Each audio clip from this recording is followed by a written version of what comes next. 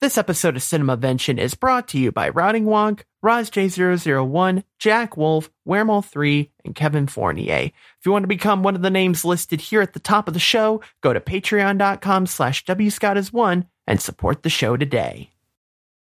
Hi, I'm WScottis1, and I have not seen the movie The Avengers. Increasing his cultural IQ, one movie at a time. This is Cinemavention.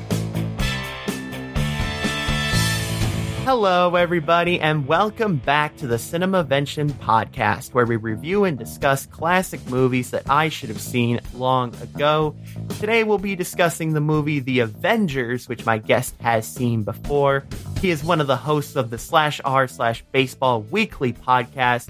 Please welcome Naeem Siddiqui to the show, more commonly known as Kuan!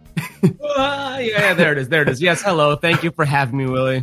Yeah, absolutely, man. I'm so stoked to get you on. And for all movies, like, first time on the show, and we're covering like a big movie, The Avengers. So definitely when it came out, one of the biggest movies, and now some of the sequels are some of the biggest movies. But definitely, like, you know, for better or worse, one of the most important movies, I would say, of this century of cinema. Yeah, for sure. Yeah, not even just in the MCU, but just, cinema in general. Yeah, you're absolutely right. Yeah. Again, for better or for worse, right? I know some people don't like them. Some people don't like the MCU movies. Some people don't like the MCUification of other movies. Even for me, like, I do like small indie movies in theaters and stuff, and you don't see as many of those because of the MCU. But whatever your opinion on it, you can't deny the importance of it in our culture for at least the last 15 years or so. Yeah, absolutely. Yeah, 100%. And yeah, we'll get more into it in a little bit here. But before we get into talking about the meat and potatoes, I don't know why I used that phrase. Let's go over the stats real quick. The Avengers is available for rent or purchase on all major internet distributors and is available to stream on Disney Plus. Duh. And also, don't forget, you can buy it on Blu-ray. I am the physical media guy. Mm-hmm. I'm out of town right now, so I don't have all my Blu-rays with me. But physical media for me reigns supreme. That's true. Yeah, no, that's true. I always forget to mention that, but you're absolutely right. Yeah, Blu-ray is definitely a means to do it as well. You're right. The Avengers was released by Walt Disney Studios Motion Pictures on May 4th, 2012. The movie was directed by Joss Whedon and stars Robert Downey Jr., Scarlett Johansson, Chris Evans, Jeremy Renner, Mark Ruffalo, Chris Hemsworth, Tom Hiddleston, and Samuel L. Jackson. Movie had a budget of $220 million and made, get ready for this one, $1.5 billion with a B. Yes, you heard that right. $1.5 billion in theaters. One of the highest grossing movies in cinema of all time, I think. What number is it on the list of? I know Avatar's number honestly, one. I think it dropped out of the top 10 because of the 10 years of movies after it, but I think at release it was probably like in the top 5. Sure. Well, yeah, no, and I think like I want to say the sequels, like the Avengers sequels, might have topped it at this point. I think. I believe Endgame is top 3. Yeah. Mm-hmm. Yeah, I think it actually might be number 2 after Avatar. I think it's number 1 in the US and number 2 worldwide, or like vice versa, something like that. Yeah. Someone in the chat over at discord.cinemavention.com will correct us, I'm sure, if we're wrong. But Kuan, when did you see this for the first time? When did you see the movie? In theaters, I imagine? It was 10 years ago. I'm almost certain I saw it in theaters. I've seen most of the MCU movies in theaters. I know you talked about Iron Man a few days ago, and I know I watched that in the theater. And I know I watched Incredible Hulk in the theater. Avengers, I'm fairly certain I saw in the theater, but I also was like a freshman in college at the time, so I might have still like been in college and unable to go. But I'm pretty sure I saw this in the theater the first time. Right on. Yeah. No, I'm sure a lot of people saw it in the theaters. I'm sure it made $1.5 billion. So well, yeah, no, that's fair. Yeah, a lot of people saw it in the theater. Good point. Yep, fair enough. Yeah. All right. So let's get into talking about this movie, and I've kind of divided it into like sort of 3 sections here. So A little bit of backstory here before we get started. So you mentioned that we covered Iron Man last week on this show, and before we go into like the nitty gritty of this, I do want to let everyone know that I am very much a Marvel noob, so I will be like trying to figure things out as we go. You know, I'm still trying to ask. So you watched Iron Man, and then did you watch anything between that and Avengers, or did you go straight from Iron Man to Avengers? Yeah, actually, that's exactly what I was getting at, because I did not. And I was just letting people know, it's like, I'm aware that there are movies that we've skipped in phase one between Iron Man and the Avengers. And you know, in many ways, like there are some like callbacks to previous movies that I may have missed. So know that going into it, but also for me, it's like I felt like it was important to do the Avengers now, like for the first Marvel month that we do, because of its significance and everything. Yeah. Well, it's interesting, right? Because I think in phase one, obviously Iron Man is necessary. Obviously Avengers is necessary. I don't think Thor is necessary. I think it's not a great movie. I don't enjoy it. Like when I rewatch, you know, like I will, if I can skip it on my rewatch, I'll skip it. Sometimes I want to do like a full, 27 movie rewatch, and I'll do it that way. But when I rewatch, I often skip Thor.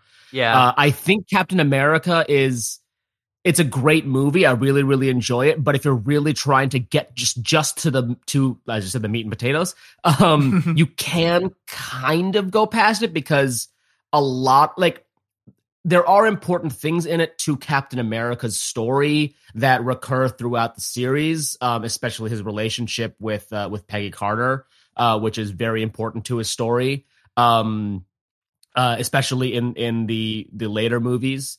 But as far as the others go, like Incredible Hulk is kind of sort of ignored anyway. Mm-hmm. Really, the most important is probably the worst of phase one, which is Iron Man 2, which does a lot of setting up for Avengers, introduces Black Widow, has a much bigger role for Nick Fury than just the post-credit scene of Iron Man 1.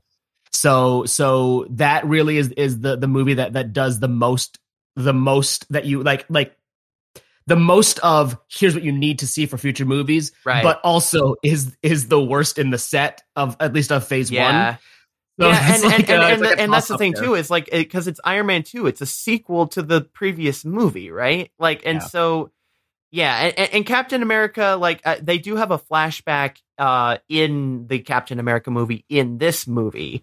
Right. And so, actually, so you obviously even being a Marvel noob, the MCU is famous for the post credit scenes, right? But the post credit scene of Captain America 1 is essentially a trailer for Avengers. Like it came out right before. It's not even just essentially; it is a trailer for Avengers. But like it starts with Captain America's introduction scene, him fighting like him, in the training room boxing, and then getting the mission from Fury. That's basically the post-credits scene of the first Captain America movie. Okay, right on. Yeah. And actually, and it's funny you mentioned like you can just skip Thor. You're not the first person that I've heard mention that. I will tell you, when I guided my parents during quarantine, I guided my parents through the MCU because Endgame came out in 2019, and they were interested in joining it and learning about it, watching the MCU movies finally, because it was this big cultural touchstone. And so I was guiding them through it, and I skipped the first two Thor movies. The third Thor movie is excellent. It's my favorite MCU movie. The first two Thor movies, if you go to my Letterboxd, I think I'm Kuhan on Letterboxd. My number one MCU movie is Thor 1, and my bottom two MCU movies are Thor 2 and Thor 1. My number one is Thor 3, and my bottom two are Thor 1 and 2. And what is Letterboxd? Letterboxd is I'm surprised you don't know this. You do a movie podcast. Letterboxd is a social media platform for movies. So really? You go on, and if you're watching the video, I have it on my phone here. Mm-hmm. You can go on and track what movies you've seen. So you can go like, here's a watch list of movies that I haven't seen that I really want to see. And I can go to my profile, and you can see my favorites, my recent activity. And then on my lists, I have my personal MCU ranking. And so, my number one is Thor Ragnarok, and my bottom two are Thor and Thor: The Dark World. That's awesome. Yeah, no, actually, yeah, that's the first time I've heard of that. I'll have to check that out. I'm surprised that not a single person mentioned it to you. I guess know. I'm a big movie guy, but yeah. I know. So check out Letterboxd if you're a big movie person. You want to just track your movies. In fact, for you for the show, it'd be great cross promo. Just be like, here's the movies I've watched. So yeah, absolutely. Yeah.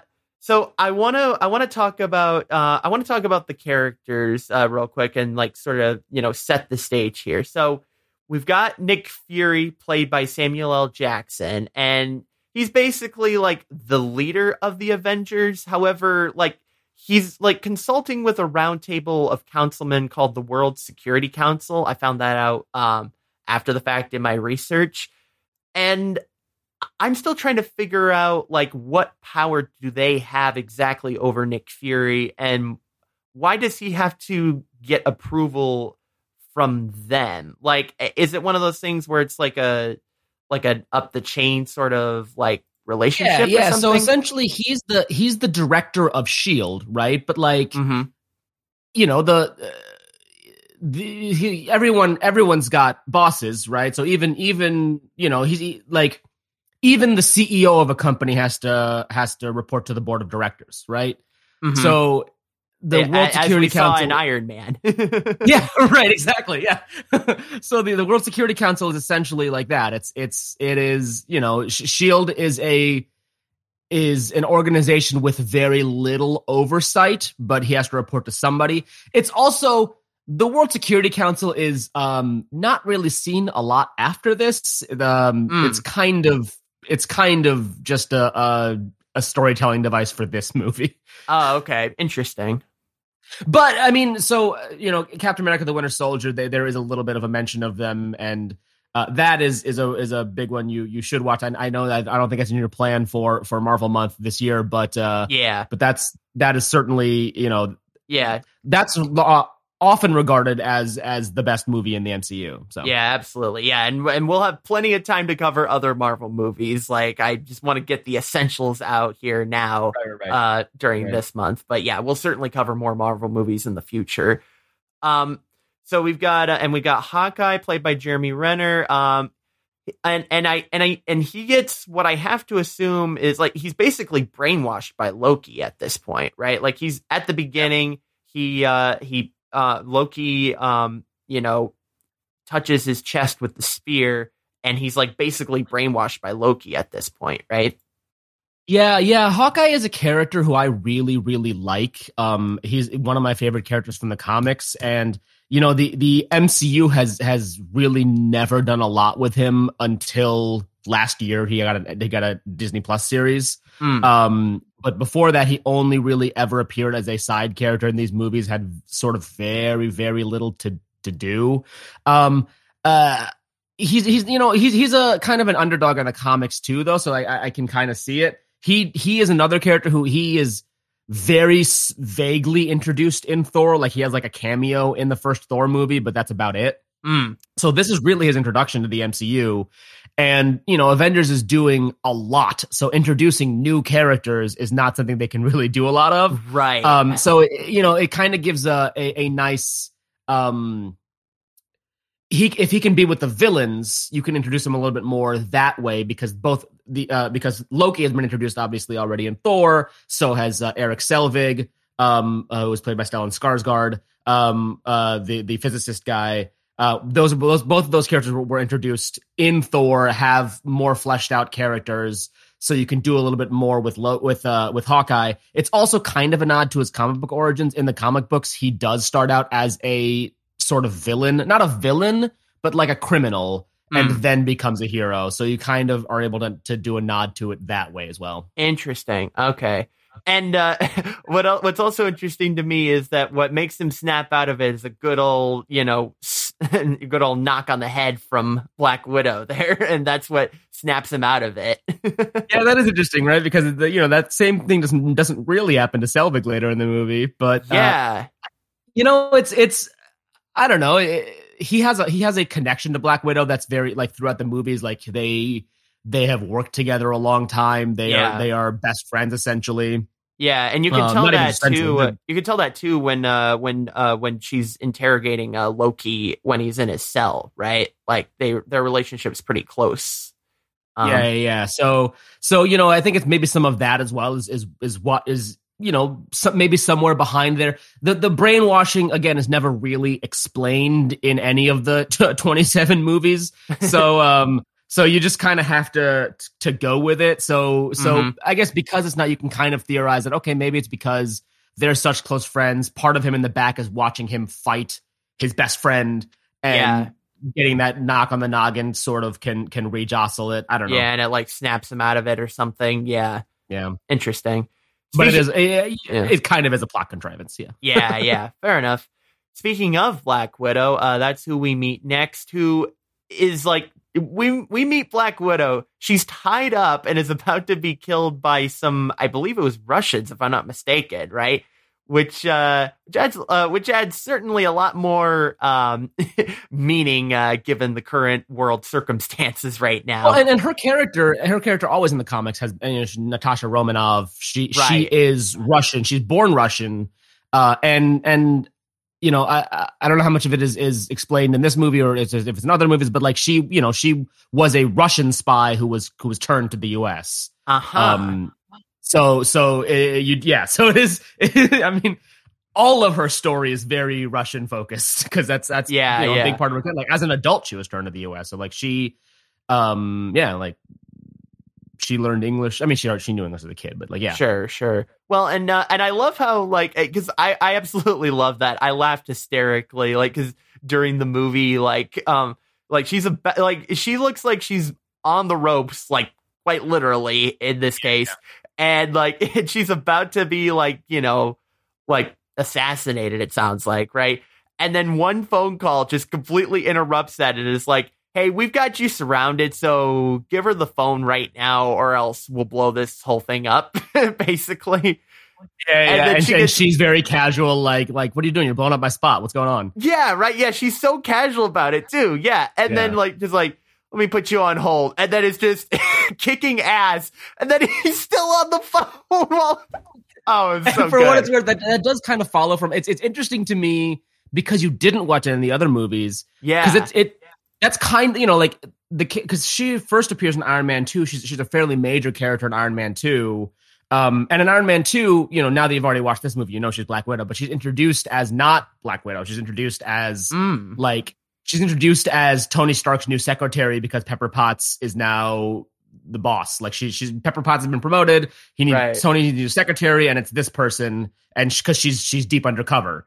And then later on in the movie, it's revealed that she's Black Widow, and you learn all that. But like, you learn a lot more. You don't learn a lot about her character, but it's very clear if you watch Iron Man 2, you don't think for a second that she's in peril in this movie because it's very clear. Like, oh, she definitely got captured on purpose. So it's interesting coming from for those 2 split seconds of what's going on. Is like, if you'd already seen Iron Man 2, you already know, oh, this is a person who is very in control of the situation no matter what situation she's in. Yeah, absolutely. Now, this character right here was probably the source of the most confusion for me. Bruce Banner, aka the Hulk, played by Mark Ruffalo, and like in his actual like when he's Bruce Banner, he's an actual doctor and he's in India treating patients. We see at the beginning here. And here's what I will say is that it took me a second rewatch to realize that Black Widow is talking to Bruce when he's like in the tent and everything. Like, and I didn't realize that at first until I rewatched it and I was like, oh, wait a minute. Yeah. And which makes it because at the time I was so confused. Like she's basically tasked with convincing Bruce Banner to join the Avengers, if I'm not mistaken. And I don't understand, like, why was the Hulk like testing? I mean, I guess it was to test like what Black Widow would do, if he got like angry and turned into the Hulk, I guess. But yeah, and it's that he doesn't trust her, right? And that's a character trait of the Hulk all across, because so part of his origin, which you do see in Incredible Hulk, but again, Incredible Hulk is skippable because First of all, Edward Norton is the Hulk in it. They replaced the Hulk between movies. Oh, nice. So I like Incredible Hulk for what it's worth. But I understand why people, it is probably one of the most skippable. It's also Hulk can't get his own movies because Universal owns the Hulk. And before Disney bought Marvel, they were distributing all their movies through Paramount. But they had a deal with Universal. They're like, all right, we'll use him in our movies and whatnot.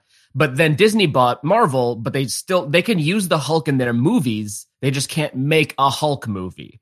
And they can't make a Hulk movie without like basically giving all the money to Universal because Universal owns the rights. Right. And and there's like it's kind of similar to the Spider-Man situation that existed and still kind of exists. Yeah, I was just about to say, yeah.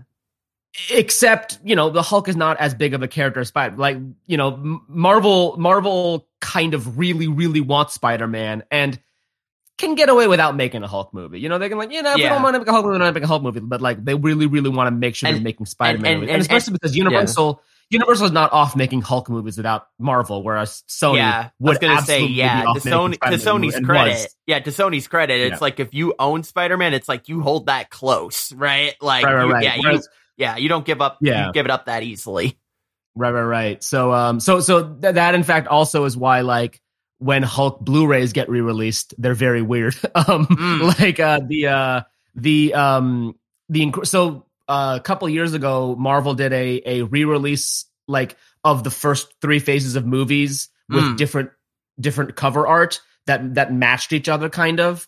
So they all looked similar, but. Because they don't own A, the Spider-Man movies, or B, the Hulk movie, the Hulk release looks slightly different than all of the other movies. And like if you put it side by side, you can very clearly tell this was not made by the same company. Interesting. Again, I wish I had them in front of me to show you, but yeah, it's like this weird odd little thing. But so in the case of the Hulk, so his whole story, especially in that first movie, is him being hunted by the U.S. government, the U.S. military. He was working for the government when he became the Hulk, and then the military has been hunting him. And so he doesn't trust them, right? So it makes sense that he sort of that's Widow. why he doesn't trust the Shield. So that's why he doesn't trust Shield. And he's he's like he is pretending to trust them, and then he sort of fake Hulks out to see what she'll do. Right.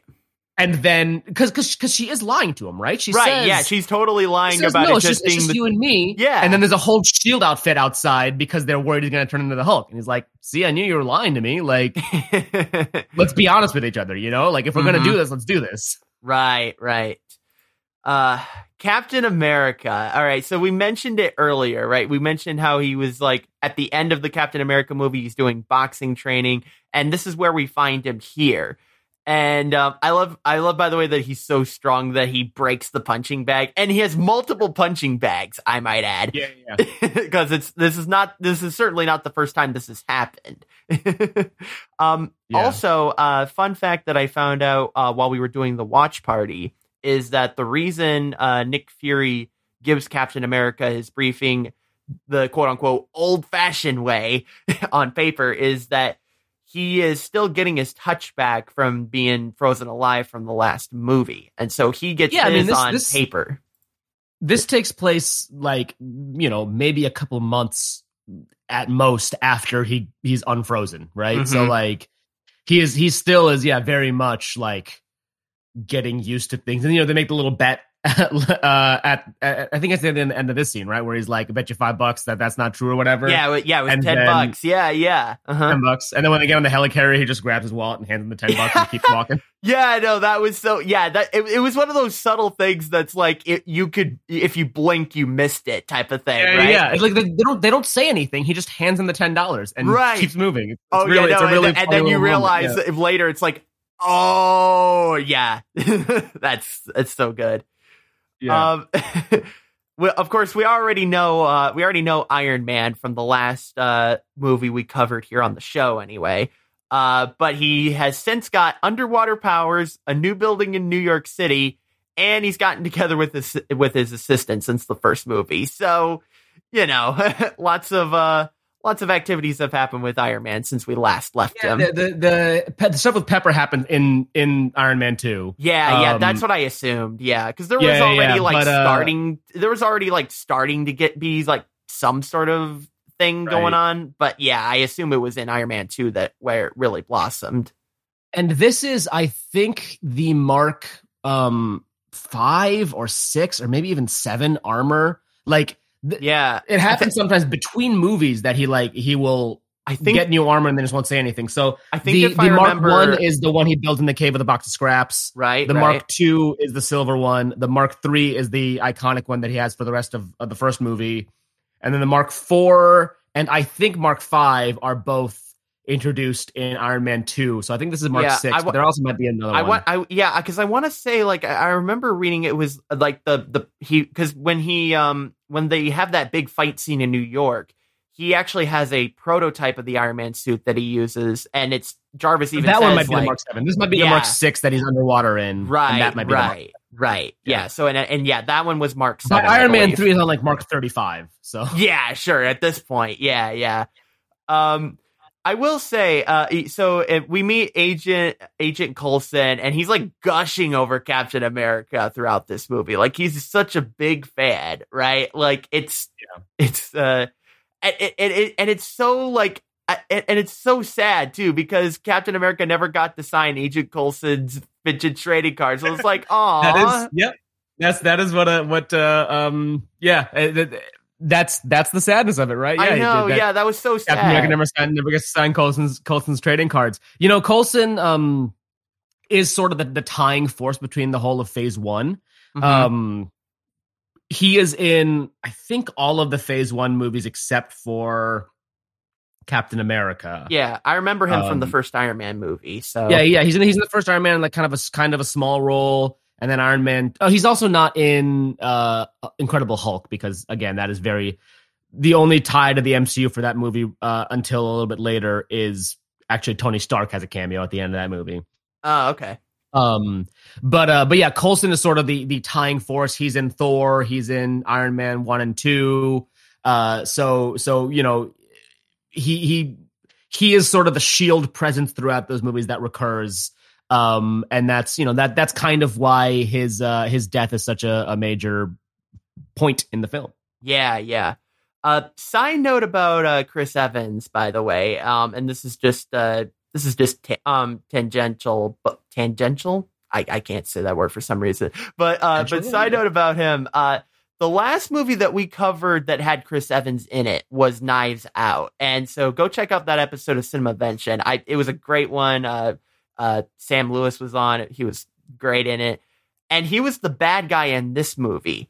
This time, he's the good guy, which for me is a very unique... I feel like I have a very unique perspective because most people saw him the other way around.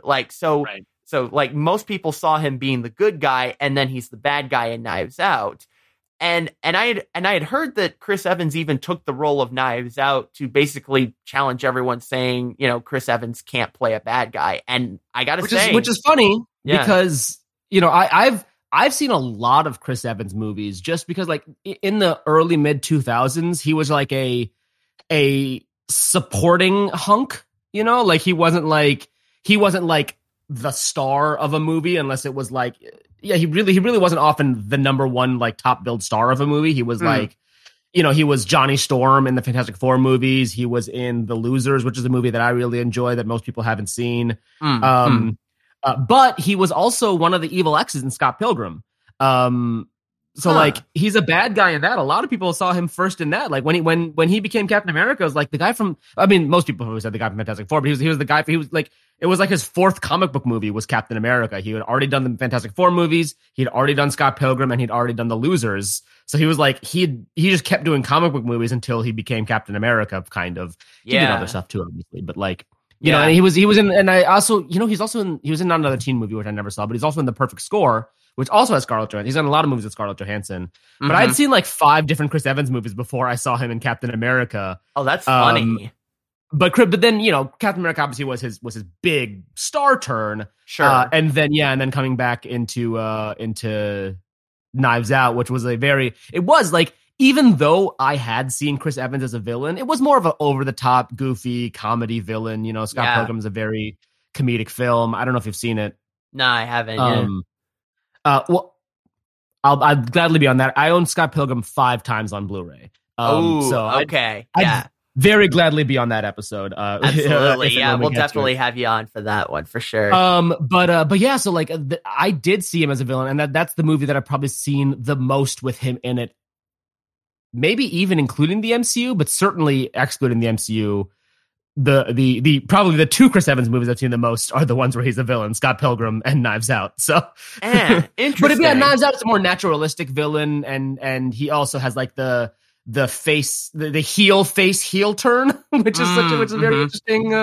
Like where like he does seem like kind of a dick, and then maybe he's a good guy, and then oh no, he's the actual like villain. Right. So and I gotta say, like Chris Evans, he can play both. He can play both very well. He can play the good guy and the bad guy very well.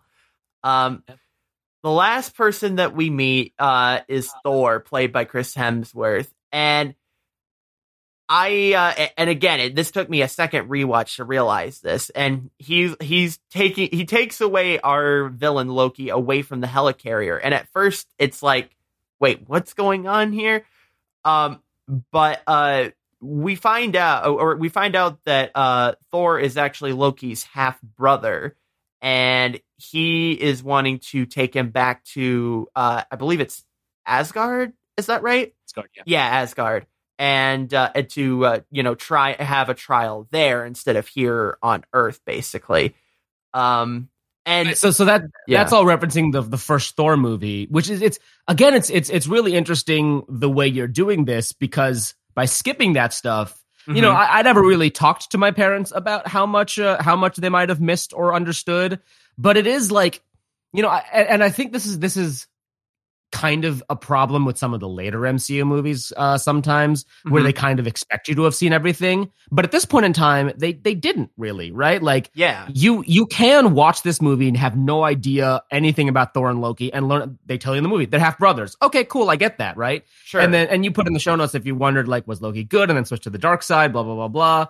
They're actually not half brothers. Loki's adopted. Loki was classic villain story. yeah. Loki was a child of the Frost Giants, and Odin, who is Thor's biological father, attacked the Frost Giants, saw this little baby Frost Giant, turned him kind of into an Asgardian. Kind of unclear how that magic works.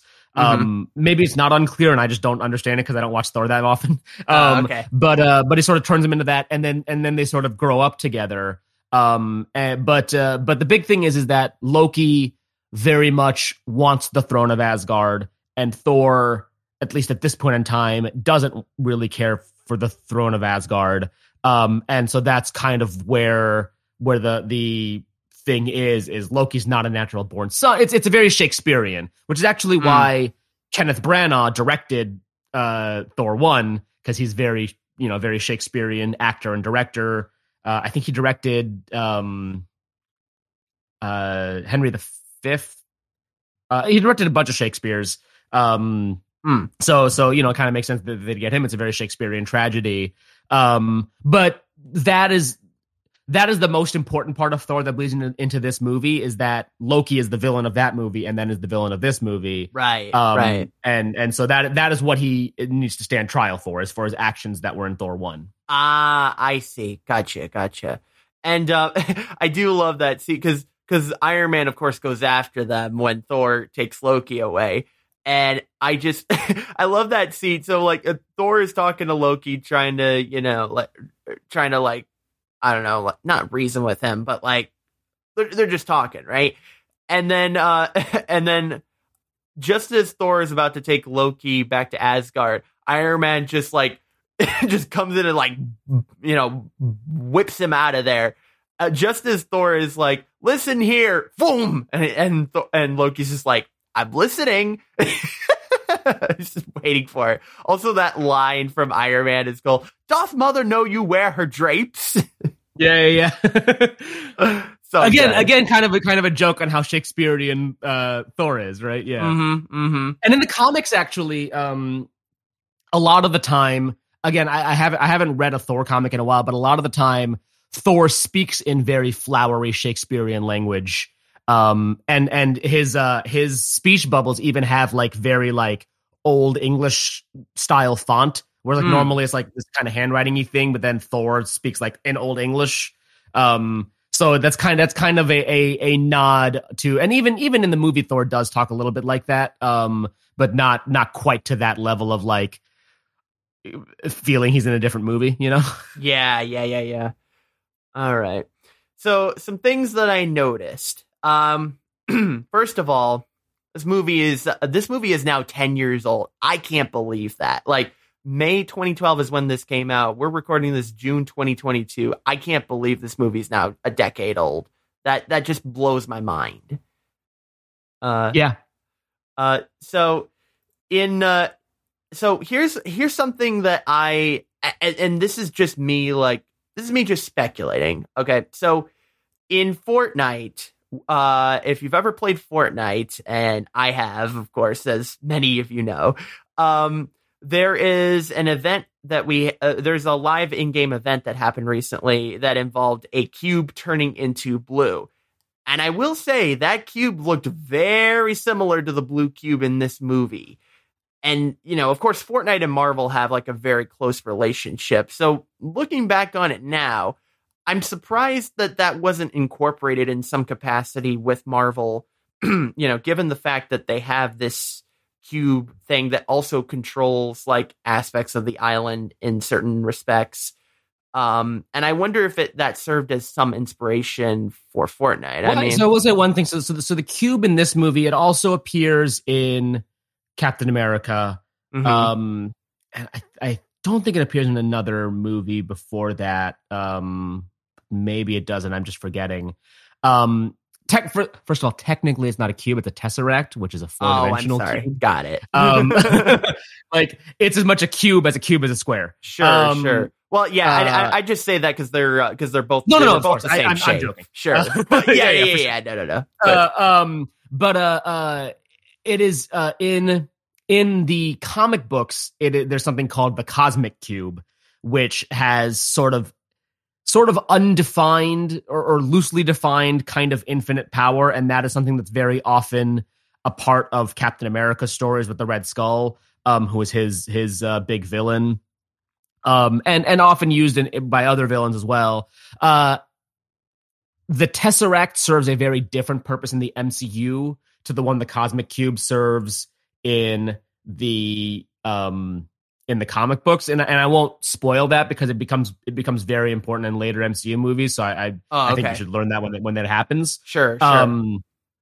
But essentially, what I will say is it's as far as the Fortnite thing goes, it's not a MacGuffin that stands on its own. It's a MacGuffin that works with other MacGuffins. I see. And so because of that, I can understand why they wouldn't do the thing with Fortnite. So yeah, I don't want to give too much away for future MCU movies because I know you're going to watch them in the future. Yeah. No, that's fair. But yeah, no, that's interesting though. Certainly probably served as some inspiration. Anyway, I'll leave it there because I could do a whole separate podcast just talking about that. So, but so the building that they start out with in the intro, there's like a NASA banner inside the building. And I looked into this. I was like, was this actually filmed in an official NASA building? And turns out it is. It was filmed in the Plumbrook station. I don't know where exactly that is. I want to say it's either in Florida or Texas, right?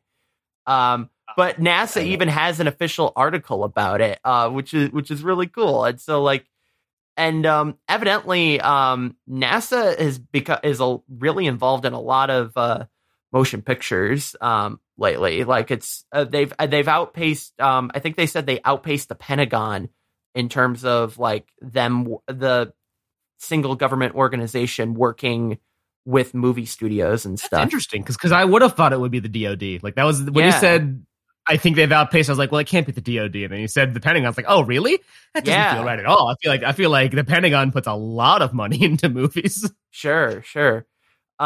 Also inside the Plumbrook station, multiple Sun Oracle machines. Oh man, that was awesome to see. And I have to imagine those are just already inside of NASA. I can't imagine that would be like any product placement. I think they were product placement, actually. I feel like, really? I don't remember for sure, but I feel like I remember reading an article around this time about Sun Oracle product placement within the MCU. I'm not 100% sure. Maybe if somebody in the chat in Discord has a better idea about this, but I think they actually were product placement. Yeah. Oh, and according to Weremel, it was in Texas, that building. So right on.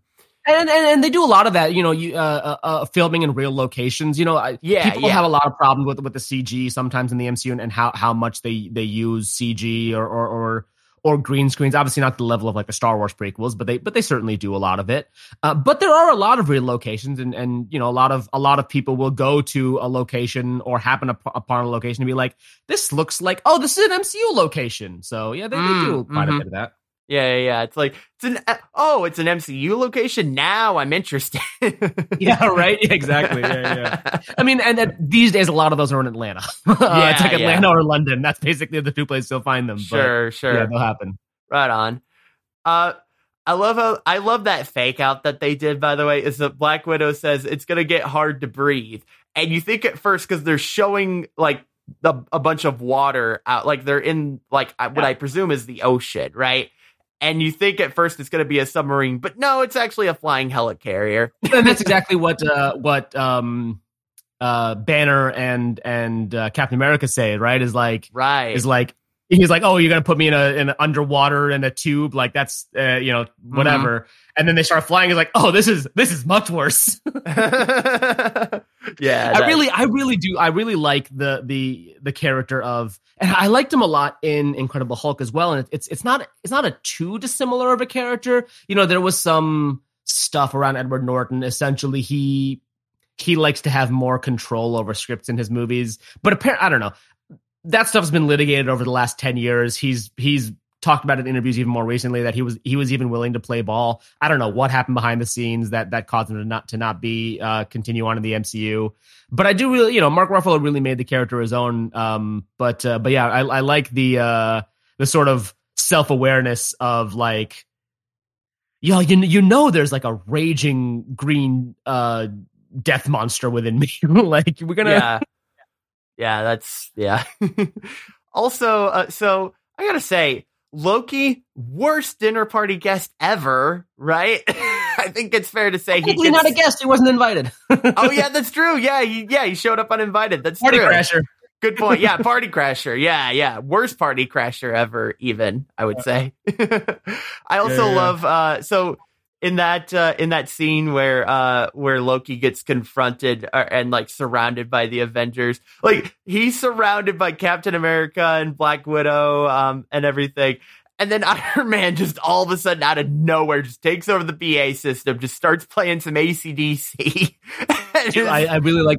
In fact, this is the Iron Man 2 soundtrack was basically just AC/DC greatest hits. Oh, like, wow! It's very I love that they very clearly associated that band with that character, and in fact, it kind of comes back like in a much later movie as kind of an homage, which is fun. So, oh yeah, no, I'm sure AC/DC is thrilled to be the official Iron Man soundtrack. And I think they even wrote a song for Iron Man 2, like an original song. Now I'm forgetting for sure, but I believe they did.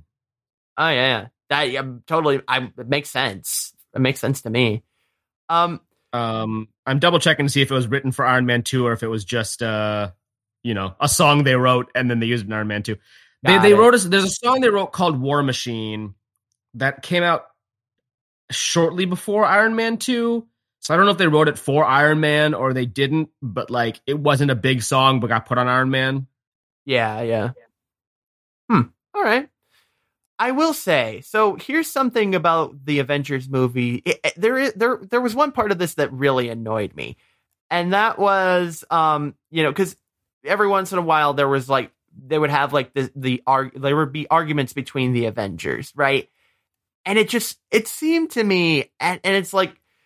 I don't know. It's like, convince me otherwise that it wasn't a dick measuring contest, because that's what it felt like to me, right? I mean, it kind of was, right? Like but that's kind of the point, right? Is that they don't get along and that they're not in any way a team, they're a time bomb, right? Like Banner says. Mm-hmm. And then they kind of have to learn to get together. But also, for what it's worth, those dick measuring contests kind of continue. There's a big, like, one of the most iconic scenes of Age of Ultron, Avengers 2 is kind of a dick measuring contest. But like it goes from a toxic dick measuring contest to a friendly dick measuring contest, Okay.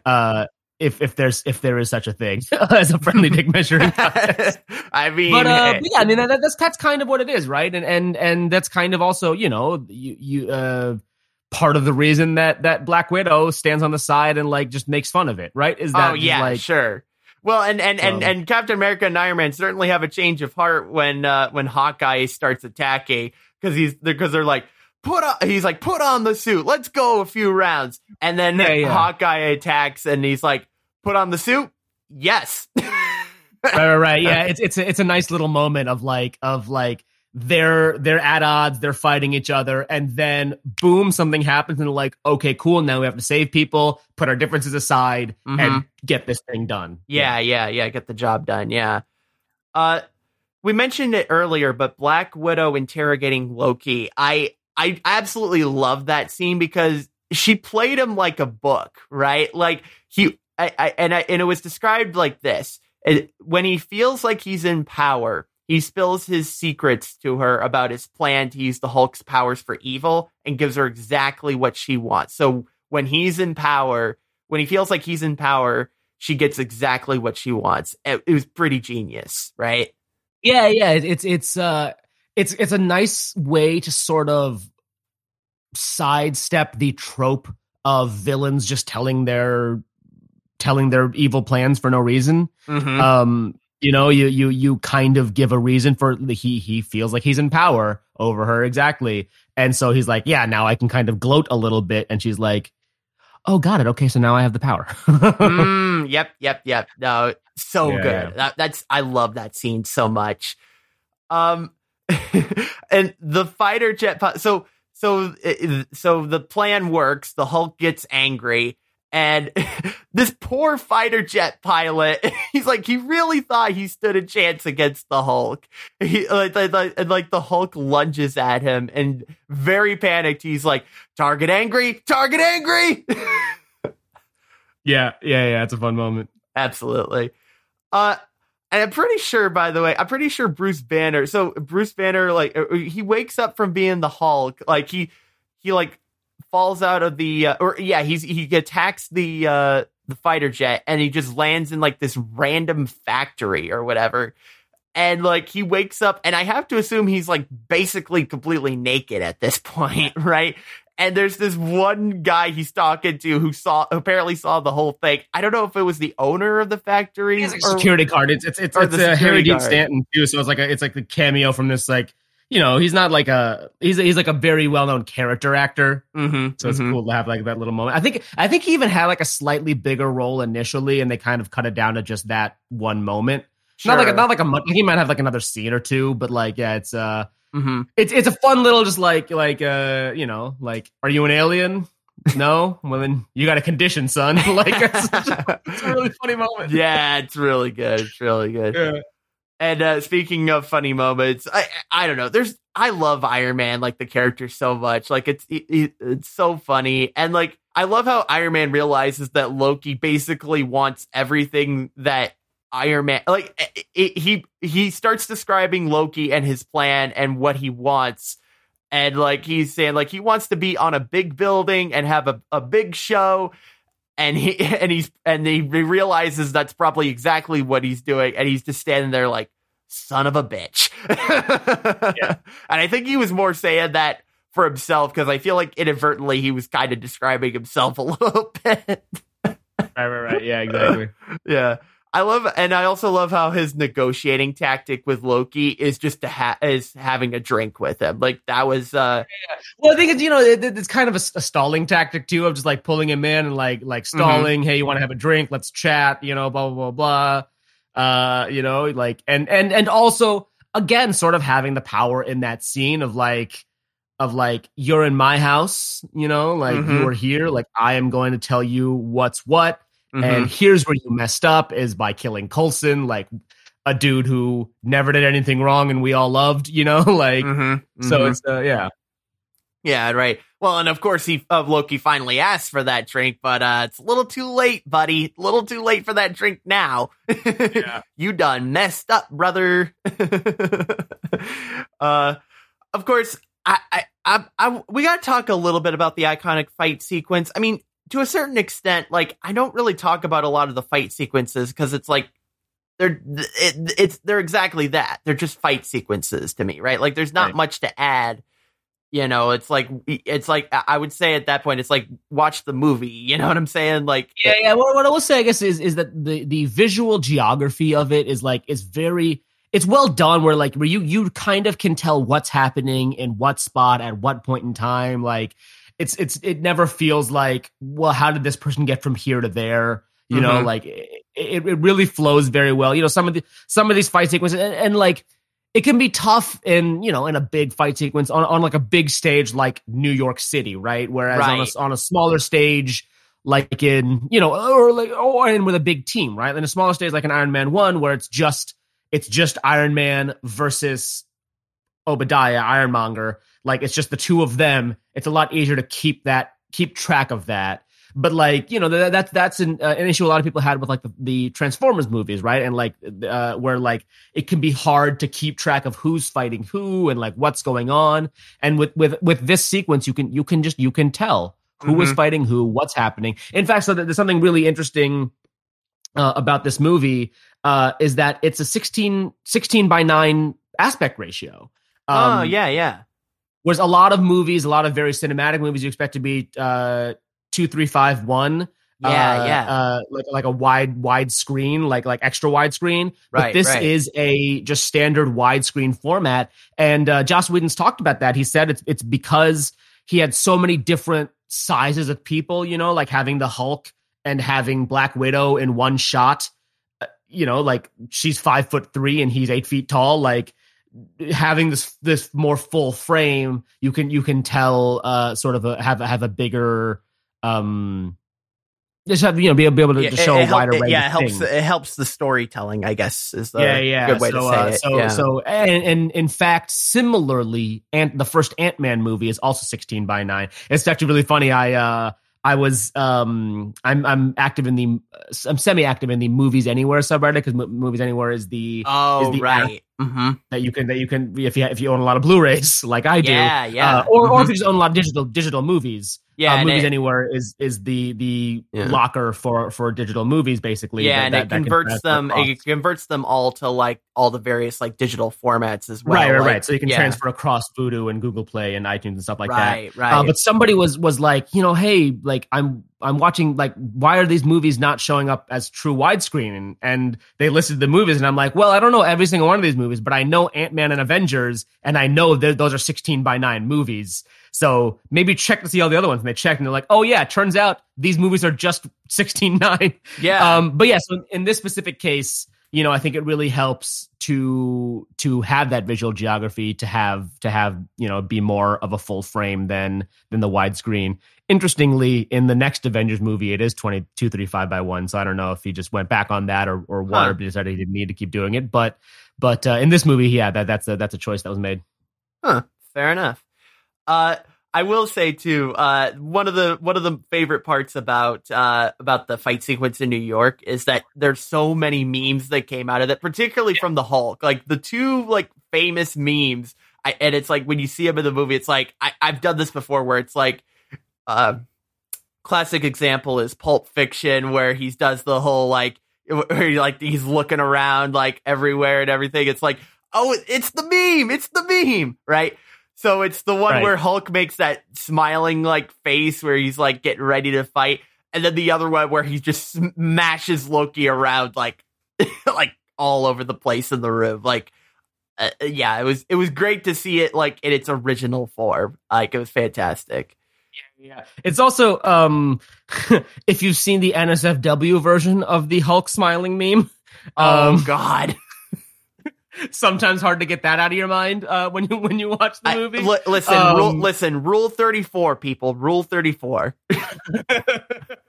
But yes, the Hulk smashing Loki around. That's even again referenced in a later MCU movie. Such sort of kind of such an iconic, well-known moment. So that's funny. Yeah. I will say too, because people may think that the police captain not wanting to take orders from Captain America was like dumb. It's like, why would he not listen? But think about it this way, right? He's a public official and he's supposed to take orders from a guy in a costume with a shield or whatever. Like, so I and Captain America's like just been reintroduced to society, right? Yeah, like, it's not right? like Yeah. even like the 1940s version of Captain America, as far as the public was concerned, was just kind of a guy who went around and did shows. He was an actor, a performer, basically. Sure. But so and even now, right? Like if you go to the next movie or two, anybody will do what Captain America says. But in this movie, it really kind of makes sense that nobody. Yeah. They barely even, like maybe he knows who Captain America is from like reading the Captain America comics as a kid, which I'm sure exists in this universe. Sure. But I mean, he doesn't. The trading cards exist, so I have to imagine the comic book exactly, exists. right? Yeah. And like Coulson, right? Coulson's like a super fan, a nerd, like he's kind of a dork about this stuff. But like, there's plenty of people wouldn't know who Captain America is. Yeah, for sure. Yeah. Well, and of course, he has a change of heart real quick when he witnesses Captain America just like destroying all the enemies like right in front of him like that. So yeah, there's one of those classic tropes that I don't know. I always love it when it's like somebody tells somebody to do something and they say, I'm not going to do that, and then they demonstrate why it should be the thing that's done, and they turn around and say, hey, do that. Yeah.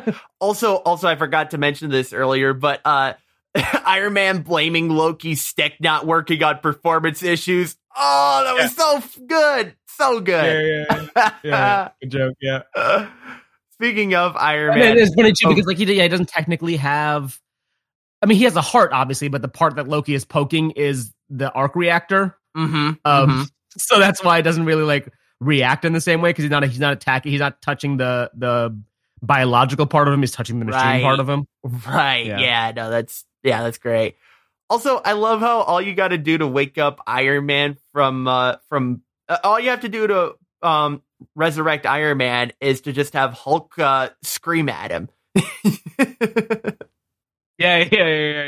He's just like he needs a little bit of a wake up call. Yeah, he needs a little alarm clock from old Hulk there. Yep. Of course, we can't talk about this movie without talking about the theme music, because it's so iconic now at this point. Like, right, it's so good. Like, yeah, and that sort of first moment where they team up as the Avengers and it rotates around them is also an iconic moment, and it's like it's such a big, like as a person who was a comic book fan in high school and still I haven't read a comic book in a while, but I would still consider myself a comic book fan. Like seeing that brought to the screen, the thing that I loved it's so cool. It was so great to see it in that moment, and it really like brings the visuals alive. And that's something that certainly Joss Whedon has his problems in real life. We don't really need to discuss those, but as a director, so seeing some of those moments, he was a person who was at a time a geek god, and for a reason, because he did understand. He understood the comic books in a way that other directors hadn't. Yeah. I don't want to talk about the Justice League of it all, but in the first two Avengers movies, there's certainly you get some of those visual flourish moments that look straight out of the comic book, and those are really cool. Sure. And we'll wrap up this section here with a fun fact here that I actually learned about before I even saw this movie. I saw it in like a TikTok or something. But the closing credit scene where they're all sitting around at that table in that restaurant, you'll notice that Captain America is covering his face in it, and that's because Chris Evans was already at work shooting his next movie, Snowpiercer, and he had to grow a beard for that role that he didn't have in this movie. Supposedly they tried to remove it with makeup and it just failed horrendously. So this was their only other option. Yes. Yeah, so an extra fun fact there. So I think it was technically they put like a prosthetic on it, but it just looked cheesy and fake. So they putting his hand, like covering it with his hand, kind of, fix that illusion a little bit. The other thing is they didn't initially have a post-credit scene at all. It was just the mid-credit scene with that mysterious character, which is Thanos, who you actually will see in next episode a little bit more. But everybody stayed till the end of the credits because they had been trained by the other Marvel movies to stay to the end of the credits. Even by that point, right? Even 5 or 6 movies in, they already knew I need to stay to the end of the credits to see what happens at the end. Everybody stayed, and there was nothing at the end. And so after they already had like one of the early premieres, they shot this scene. So this scene was shot after the movie had already sort of premiered. Because everybody was paying for it. So that's all. That's why Evans already had that beard, because like it wasn't during production or anything. It was after production was completed and wrapped. I don't know if it was during like a public premiere or just like an internal premiere or something like that. I'm not sure. But yeah, that's why like they basically like went across the street and shot it. Not exactly, but yeah. Yeah, fair enough. And so I'm going to wrap this up by, we'll ask some, we've covered some of the questions I have in here, but there are some that we didn't cover here. So, and actually, I'll jump around here a little bit because we were just talking about Thanos, and, because I got to ask, so Loki goes into this, like, the best way I can describe it is he has like a vision almost, like that's the best way I can describe what happens where he goes into this universe, right? And he's talking to these people that, like, I thought it looked like Thanos, right? But I was told that it wasn't. Like everyone in the watch party was like, no, that's not Thanos, right? But it totally looks like him though, right? So why? Who are those people exactly? Like, who is he trying to bring honor from? The Other is, I think, is the only thing he's referred to as. It's actually he's played by Alexis Denisof, who is if you've ever watched How I Met Your Mother, he's Allison Hannigan's husband. He also plays Sandy Rivers on that show. He was also in Buffy the Vampire Slayer. He was friends with Joss Whedon, which is why he was sort of given that role. Got it. But essentially, he's just a Thanos' kind of right-hand man type guy. He's the guy who gives missions for Thanos. So he also works. So Loki works for Thanos through the Other. The Other tells Loki this is what Thanos wants, essentially. But gotcha. He's not a particularly important character. He gives the missions of Thanos. Yeah. Gotcha. And okay, and this question is very much, again, reminder, I am a Marvel noob, okay? So please be patient with me here. So this has probably been explained in other movies and comic series, but why does Nick Fury wear that eye patch exactly? It is explained in a later movie. Yeah. Oh, okay. So not in this particular movie? Not in this particular movie. It's just, I mean, honestly, it's just that it looks cool. I mean, you're not wrong. Like, it does look. I think cool. Even in the comics, it was just it looks cool, and then they explain it later. And then because that's the way it is in the comics, they bring it to the movies. There's a different explanation in the movies than there is in the comics. But essentially, it's just it looks. Yeah, it just Wermel says cool. In Captain Marvel, it's explained. It's soft explained in Captain America, Winter Soldier, and then wait, is it Captain Marvel or Captain America? In Captain America 2, it is soft explained, and then it's Captain Marvel is a takes place in 1995. Okay. So it's shown. You actually see it in Captain Marvel. Okay. Gotcha. So yeah. For spoiler purposes, we're not mentioning it exactly right now. So what I'll say is at the beginning of Captain Marvel, because it takes place in 95, he has both eyes. At the end of Captain Marvel, he does not have both eyes. Gotcha. All right. Now here's an interesting question, and I actually found while doing my research, I actually found some information about this later on, but I still am a little confused by this. And also, this is kind of like a throwaway question, but like, why do Hawkeye and Loki need the eyeball? Like, seriously, like, I saw that happen. I was just like, no. I think it's honestly just to demonstrate how evil Loki is. I guess, yeah. You know, they could just knock the guy out, bring his body, and use the eyeball for that. They don't need to actually rip the eyeball out of his eye. And here's the other thing too, right? Because it seems a little out of place when you see it in the movie, right? It turns out I found out there's actually a deleted scene in the movie where they talk about that. And Hawkeye literally says, I need blah, blah, blah, blah, blah. I don't remember exactly what he says. And an eyeball. Just randomly spruced in there for some reason. Yeah. I don't know why, but that's, yeah. So,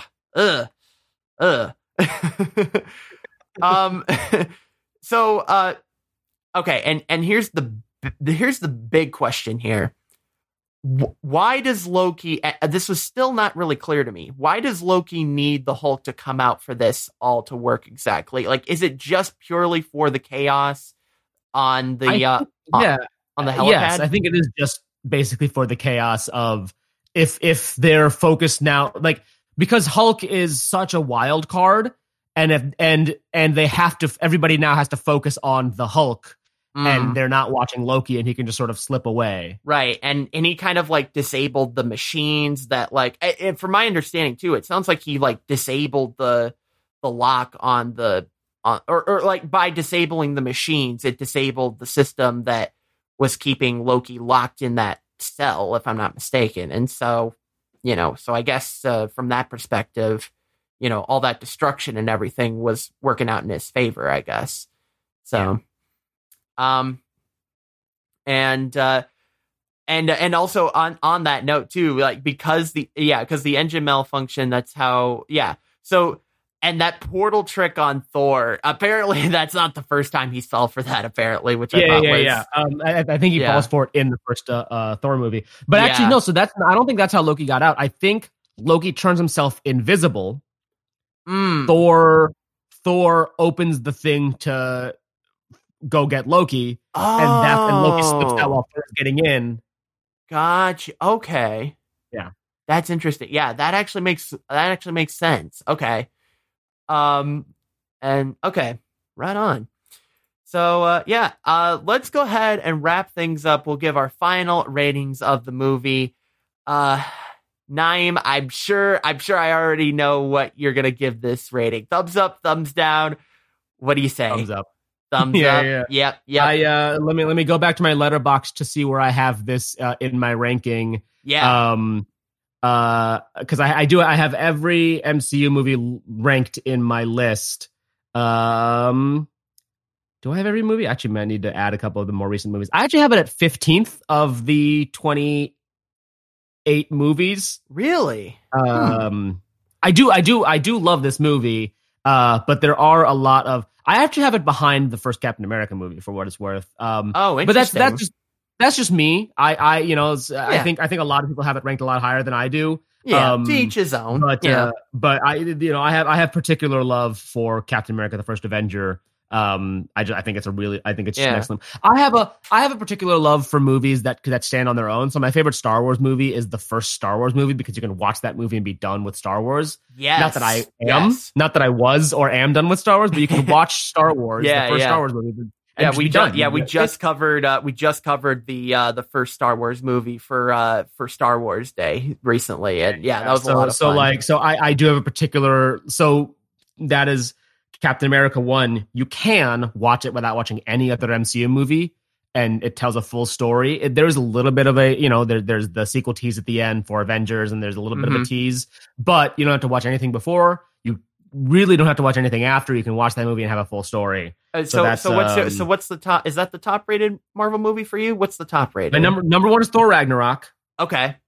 Number 2 is Captain America: The Winter Soldier, which is Captain America 2. Okay. And then Spider-Man: No Way Home, which is actually goes completely against what I just said. You need to watch a lot of movies to understand Spider-Man: No Way Home. Okay. And then Spider-Man: Homecoming, which I love a lot. I have 2 Spider-Man movies in my top 5. And then Black Panther, actually, which I know you're talking about this month as well. Yes, we will be covering that movie pretty soon as well. So yeah, look out for that. So thumbs up for you. I got to give it a thumbs up as well. I did enjoy this movie a lot. I thought it was great. It kept me intrigued and kept me engaged. And to be honest, I will say, like, despite all of, I mean, because me being a Marvel noob, like, obviously there's going to be some questions that I have in regards to, you know, figuring everything out, right? Despite all of that, though, it was still relatively easy to keep track of, because that's something personally that I always will downvote on movies, is like, if it's too confusing to follow, like, I'm out. Like, I can't. Right. And like I said earlier, I think that's really important. That's something that they were doing early on that I think they have kind of lost sight of a little bit. And I get it. You know, these movies are so in the cultural zeitgeist, they can kind of assume you have seen them all. Right. But at this point in time, they couldn't necessarily do that, and they didn't necessarily do that, and they made a movie that you, as somebody who's only ever seen Iron Man 1, could follow the movie, could follow the characters, really understood for the most part what was going on. Yeah, even despite the flashbacks to previous movies and the references to previous movies too. So thumbs up all the way for me. So, well, that's gonna wrap it up. Thank you so much for being on the show. If you tell the folks where they can find your work online. Yeah. I do the Our Baseball podcast, which is a podcast about baseball. From the baseball subreddit. You can find that on the baseball subreddit, /r/baseball, or wherever podcasts are found. I'm sure you'll put a link in the show notes. I am on Twitter at Kuhan. Follow me there. That's the social media that I am most on, despite the fact that I hate every second of it. And I'm trying to do more. I'm sure. Yeah. I was talking to some friends the other day about a contract thing. Actually, it was a work related thing, and then I was talking to some friends about it, about how, like. It was my friend was talking about, like, they were talking about, like, getting in a fight, and it was like just getting punched. And I was like, well, if you sign a contract, generally both sides get something. I was like, well, yeah, but like when you sign the Twitter terms of service, you have to sign terms of service away, and then you also have to use Twitter. You get nothing out of that benefit. So Our Baseball podcast, twitter.com/Kuhan, and then I'm trying to do TikTok more. And in fact, my TikToks right now that I'm trying to do more are mostly about Blu-rays and physical media, because that is the thing that I am into. So TikTok.com, Kuhan Luke on TikTok. Perfect companion with this show, I guess. Yeah, exactly. Yeah. In fact, 2 of my last 5 TikToks are about Scott Pilgrim, which is at this point certainly a future episode of Cinemavention. Absolutely. Yeah, we will definitely have you back on for that. Absolutely. And I also loved your the Speakeasy pub quiz that you did during the pandemic with Joe. That was such a fun time. We loved doing that. It was a lot of work, and that's why we stopped doing it. Understandable. We keep talking about doing something, bringing something back. We've both been a little busy and with other stuff, but we really want to bring something back on that channel with some sort of trivia element, with some sort of, so check that out. I work for a company called Geeks Who Drink. We do pub quizzes across America. So geekswhodrink.com. We also do some online shows. I'm not a part of any of them at this moment, but we're working on something. I don't know how much I can talk about it, so I'm not going to say very much about it. But in theory, we are working on something that I will be a part of. Geeks Who Drink on all socials and geekswhodrink.com. That's awesome. Well, if you want to, if you want to participate, I do a watch party for each of these movies that we review on the show. If you want to watch the movie with myself and fellow listeners, we do it. I stream it live over on my Twitch and in the Discord. You can also find me on Twitch every Wednesday and Friday night, twitch.tv. You stream it live on your Twitch? I thought I stopped doing that. Oh, what's that? Oh, I'm still doing those. Yeah. Twitch.tv/WScottis1 on Wednesday and Friday nights.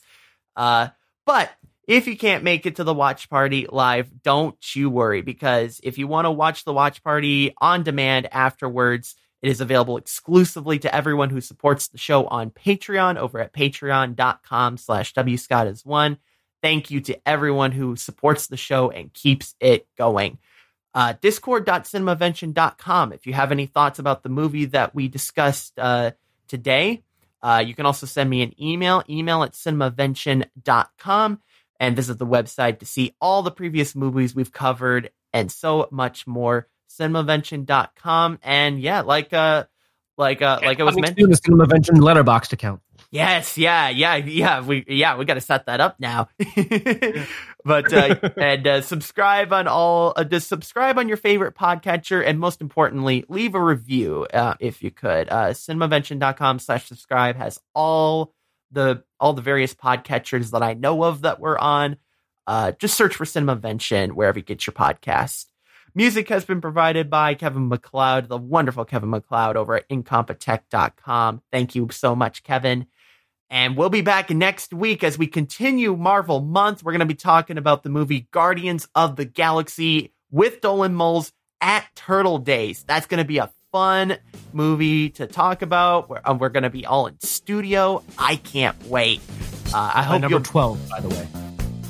Oh, yeah, absolutely. And I hope you'll be there for that. And until then, we will see you on the next episode. See you next time. Diamond Club hopes you have enjoyed this program.